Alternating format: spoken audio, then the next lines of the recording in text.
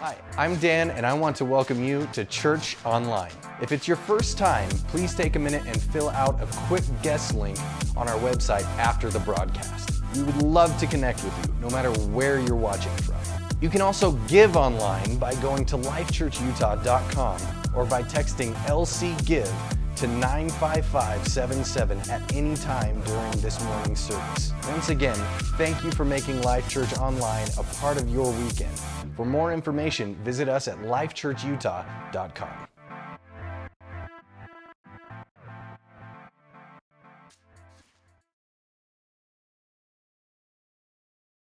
Today I'm going to start this new series for April that I'm calling The Game of Life.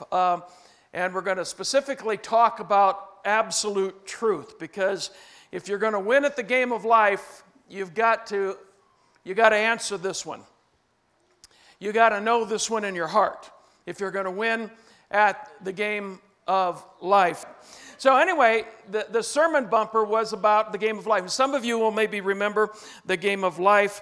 There's this center wheel. It doesn't show you in that. Well, you can kind of see it down the left corner there. Center wheel, if you've never done it or whatever, you might remember. But you would spin the center wheel, and it'd go tell you how many spaces, wherever it landed, tell me how many spaces you were supposed to go forward.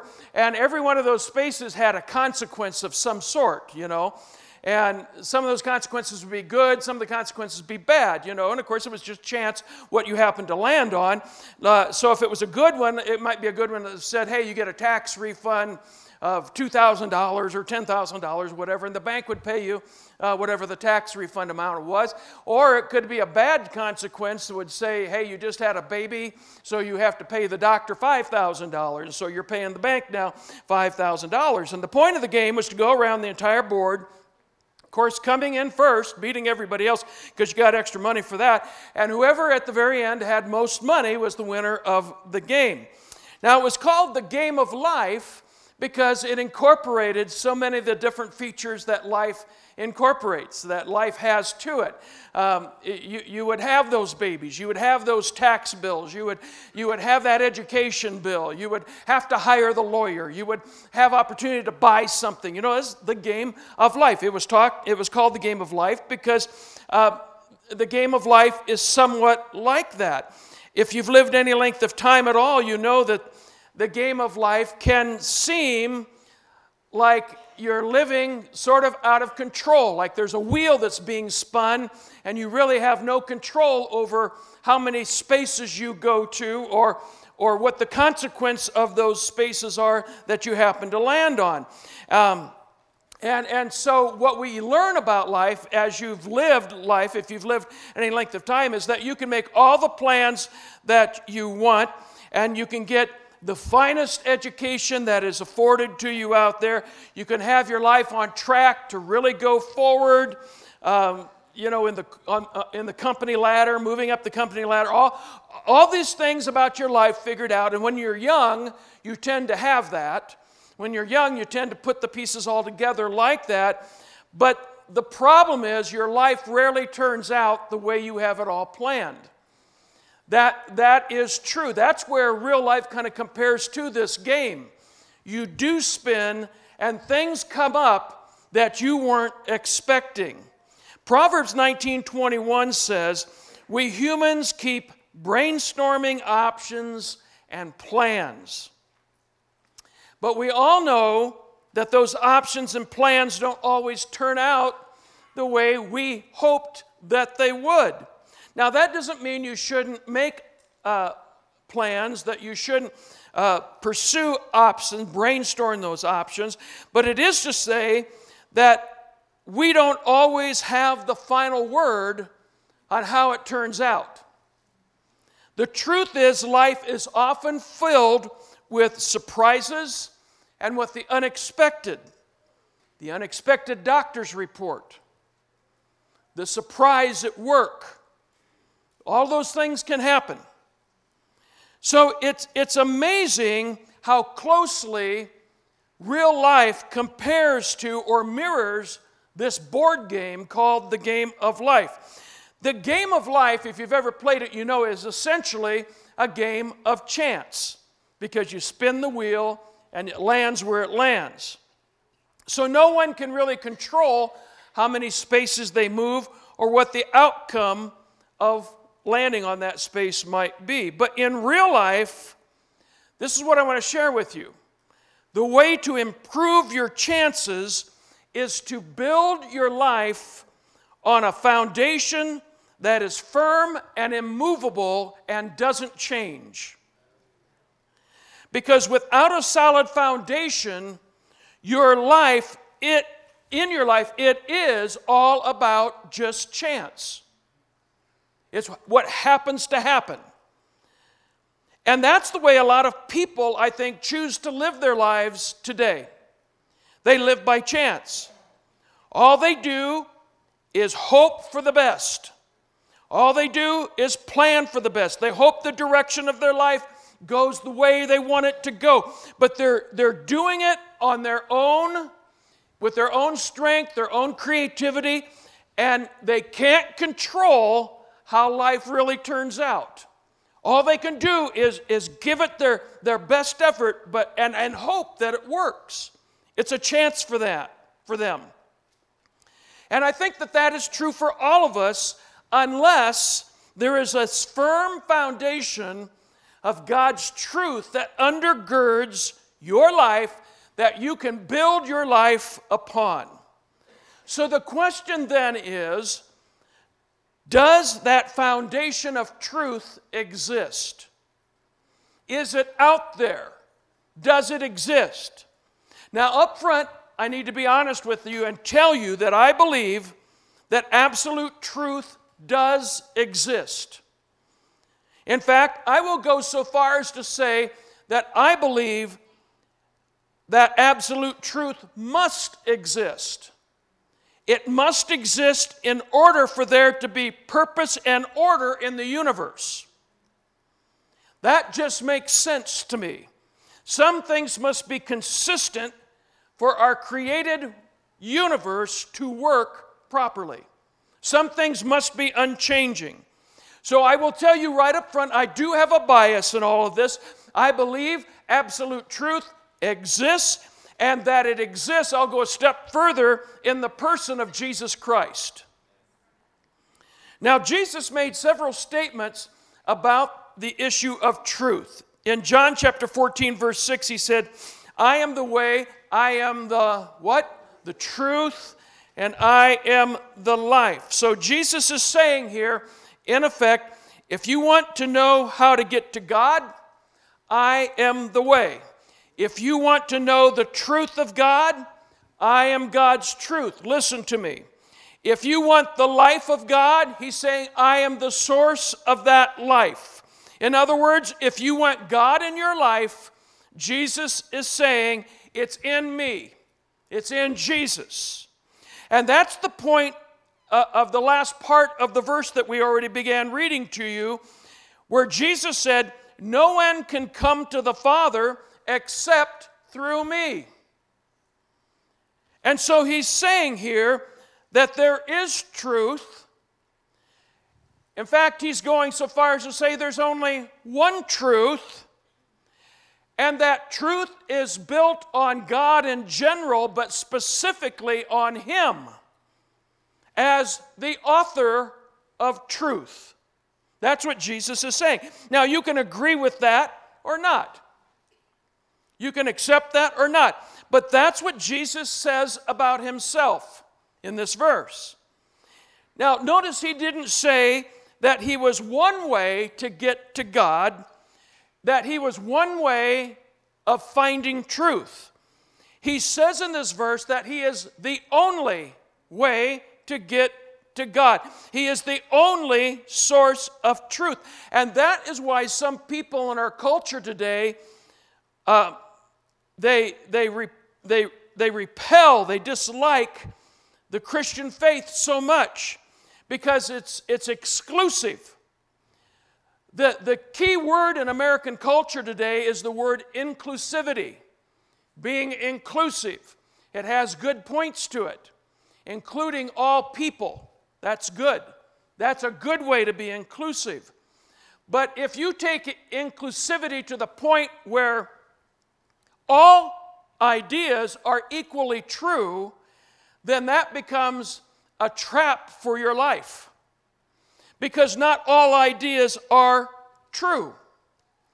Now, this is what Jesus says about himself, and when you read the apostles, the authors of the New Testament, they seem to agree with what Jesus said here. As a matter of fact, Peter, when defending himself against the Jewish high council, made this statement in Acts chapter 4, verse 12. Salvation comes no other way, no other name has been or will be given to us by which we can be saved, only this one. We just came through the Easter season where we remembered, we celebrated his resurrection, but we reflected and we remembered on his trial, the whipping, the beating that he went through, his arrest, all of that. We remembered all of that, and tucked into the story of Jesus' arrest and trial is a little dialogue between Pontius Pilate, an exchange between Pontius Pilate, the Roman appointed governor of Judea, and Jesus himself. And here's Pilate, and he's looking into the face of Jesus, who is the truth personified. And what does Pilate say to him? John 18:38, what is truth? So he's looking truth in the face. He's looking truth in the eyes, but he can't see it. It is absolutely true that some people cannot see it even when they're staring right at it in the face. They cannot see. They are so blinded. But whether we want to see it or not, whether we want to accept it or not, Jesus is saying here in John chapter 14 that truth exists and that it centers on him. Now, another thing that Jesus said about truth is that when you accept this truth, it has the power to totally transform your life at the very core of your life. Truth doesn't make you religious, doesn't make you philosophical. Now, you may become religious in the sense that the world thinks of it, in the sense that you go to church and so forth. To that degree, you may connect with believers, and the world will call that religious. We don't, but the world calls it that. You may become religious, but religion itself is not proof of an acceptance of truth. The acceptance of truth will transform your very core being, and if that doesn't happen, whatever you have is not sufficient. You need something deeper in your experience with God. This is what Jesus said in John chapter 8, verse 32. You will know the truth, and the truth will set you free. That little phrase at the end is talking about the transformation that happens at the core of your being. He's saying here that if you embrace the truth, if you live the truth, you will become a changed person at the very core of who you are.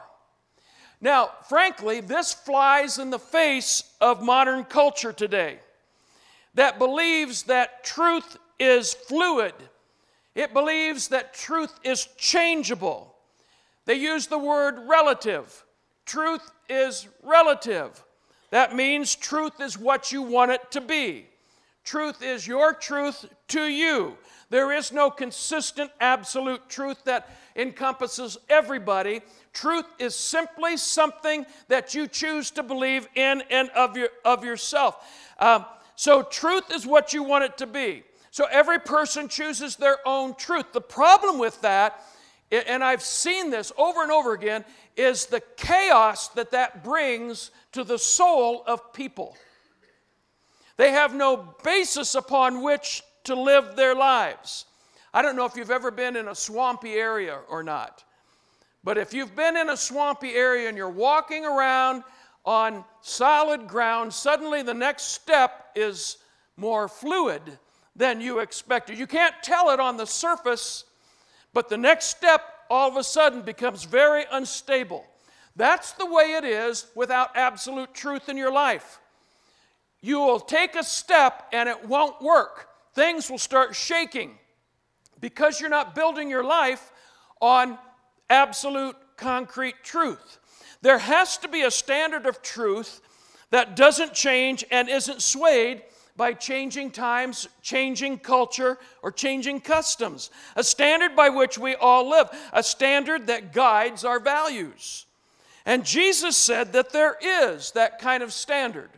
And it is found in Him. And if you and I receive it, receive Him, and receive His truth, we will be transformed at the core of who we are, so that we aren't walking on sand anymore. We aren't building our lives on sinking sand, on quicksand. We are building our lives on the rock who is Himself, Jesus Christ. Now, the implication of all of this is that not living by truth will lead to bondage. It'll lead to destruction. And I will tell you, if you're new here, there are a lot of people in this room right here who would be honest with you and say, you know what, I lived the lie for a lot of years, and this is what it got me. This is where it took me. This is the devastation that it brought to my own personal life.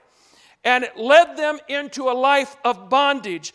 See, what I'm saying is defining your own truth, defining it in your own terms, does just that. It binds your soul. It separates you from a solid, functioning, transforming relationship with God.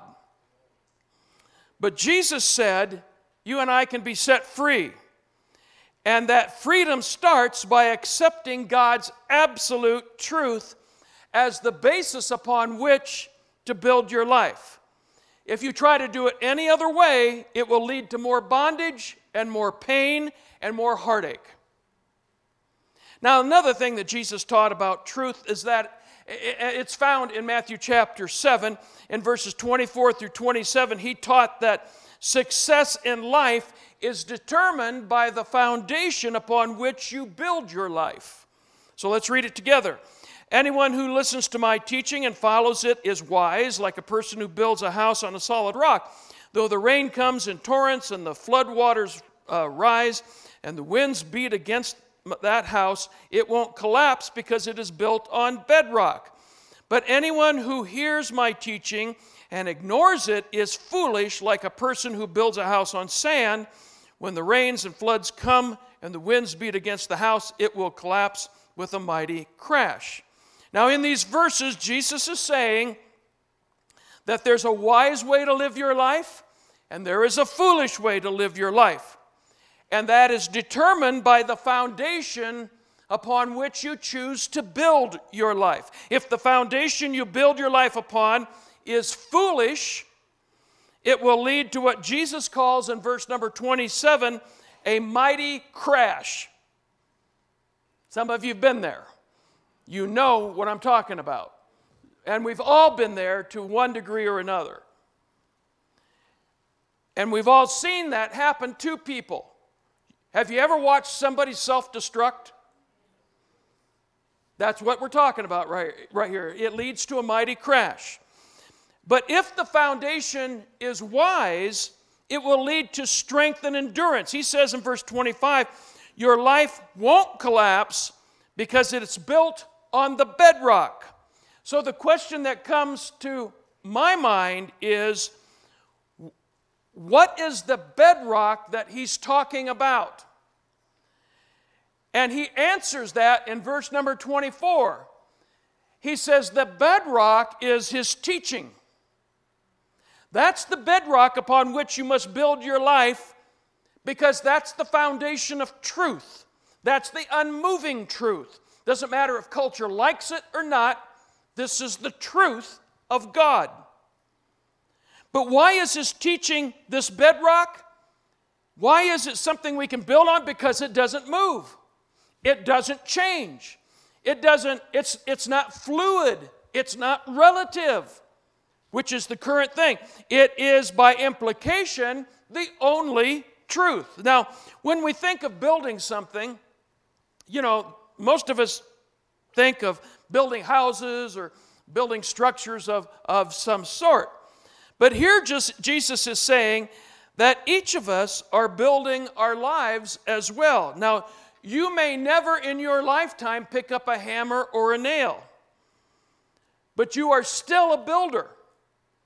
God is saying you're building your life every single day by the choices that you make, by the foundation you build upon.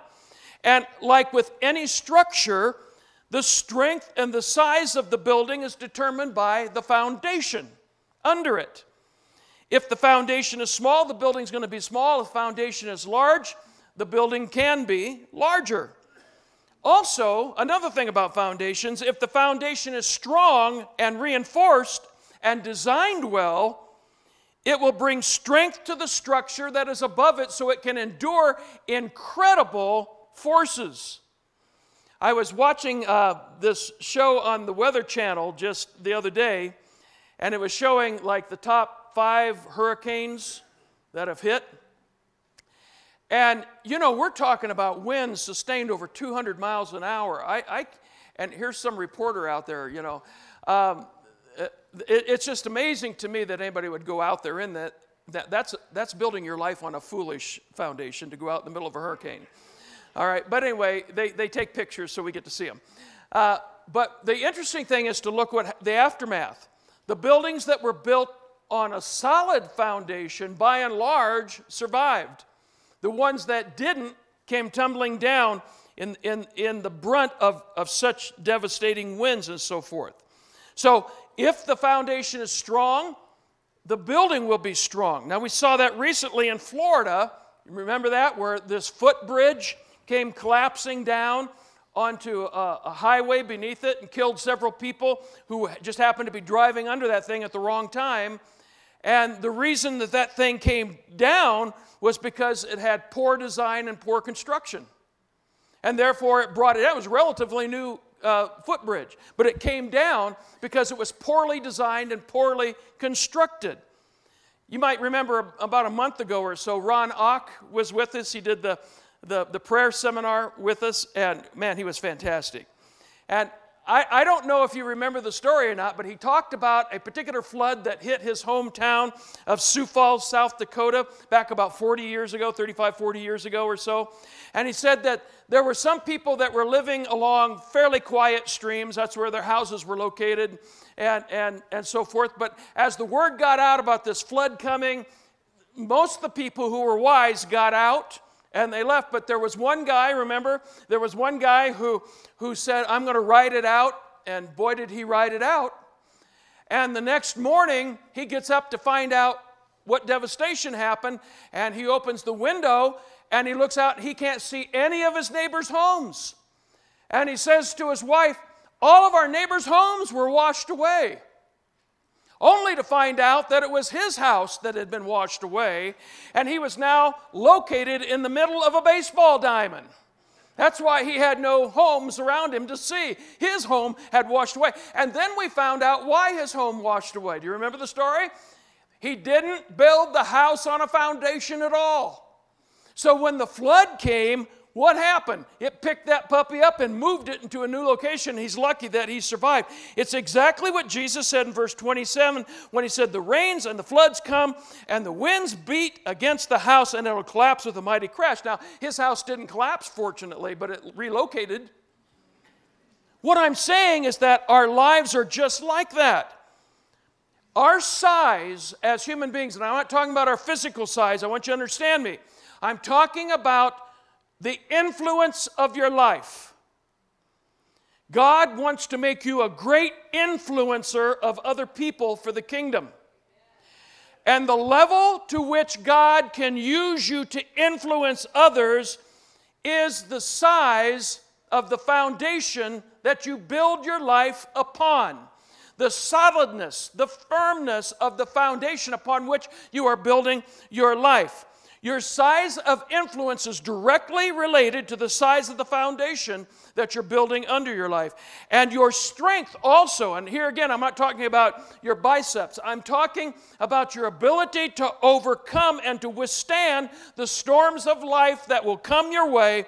that strength is also directly related to the strength of the foundation upon which you have built your life. So with that said, I want to give you 3 thoughts today as a conclusion to this matter, quickly.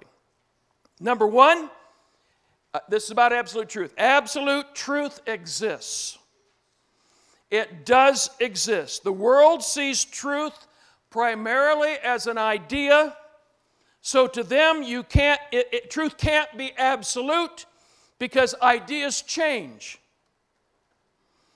That's why truth can be relative to people. That's why it can be fluid to people. It can change with people.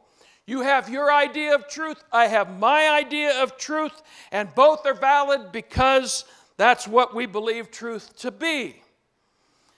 And as long as my truth doesn't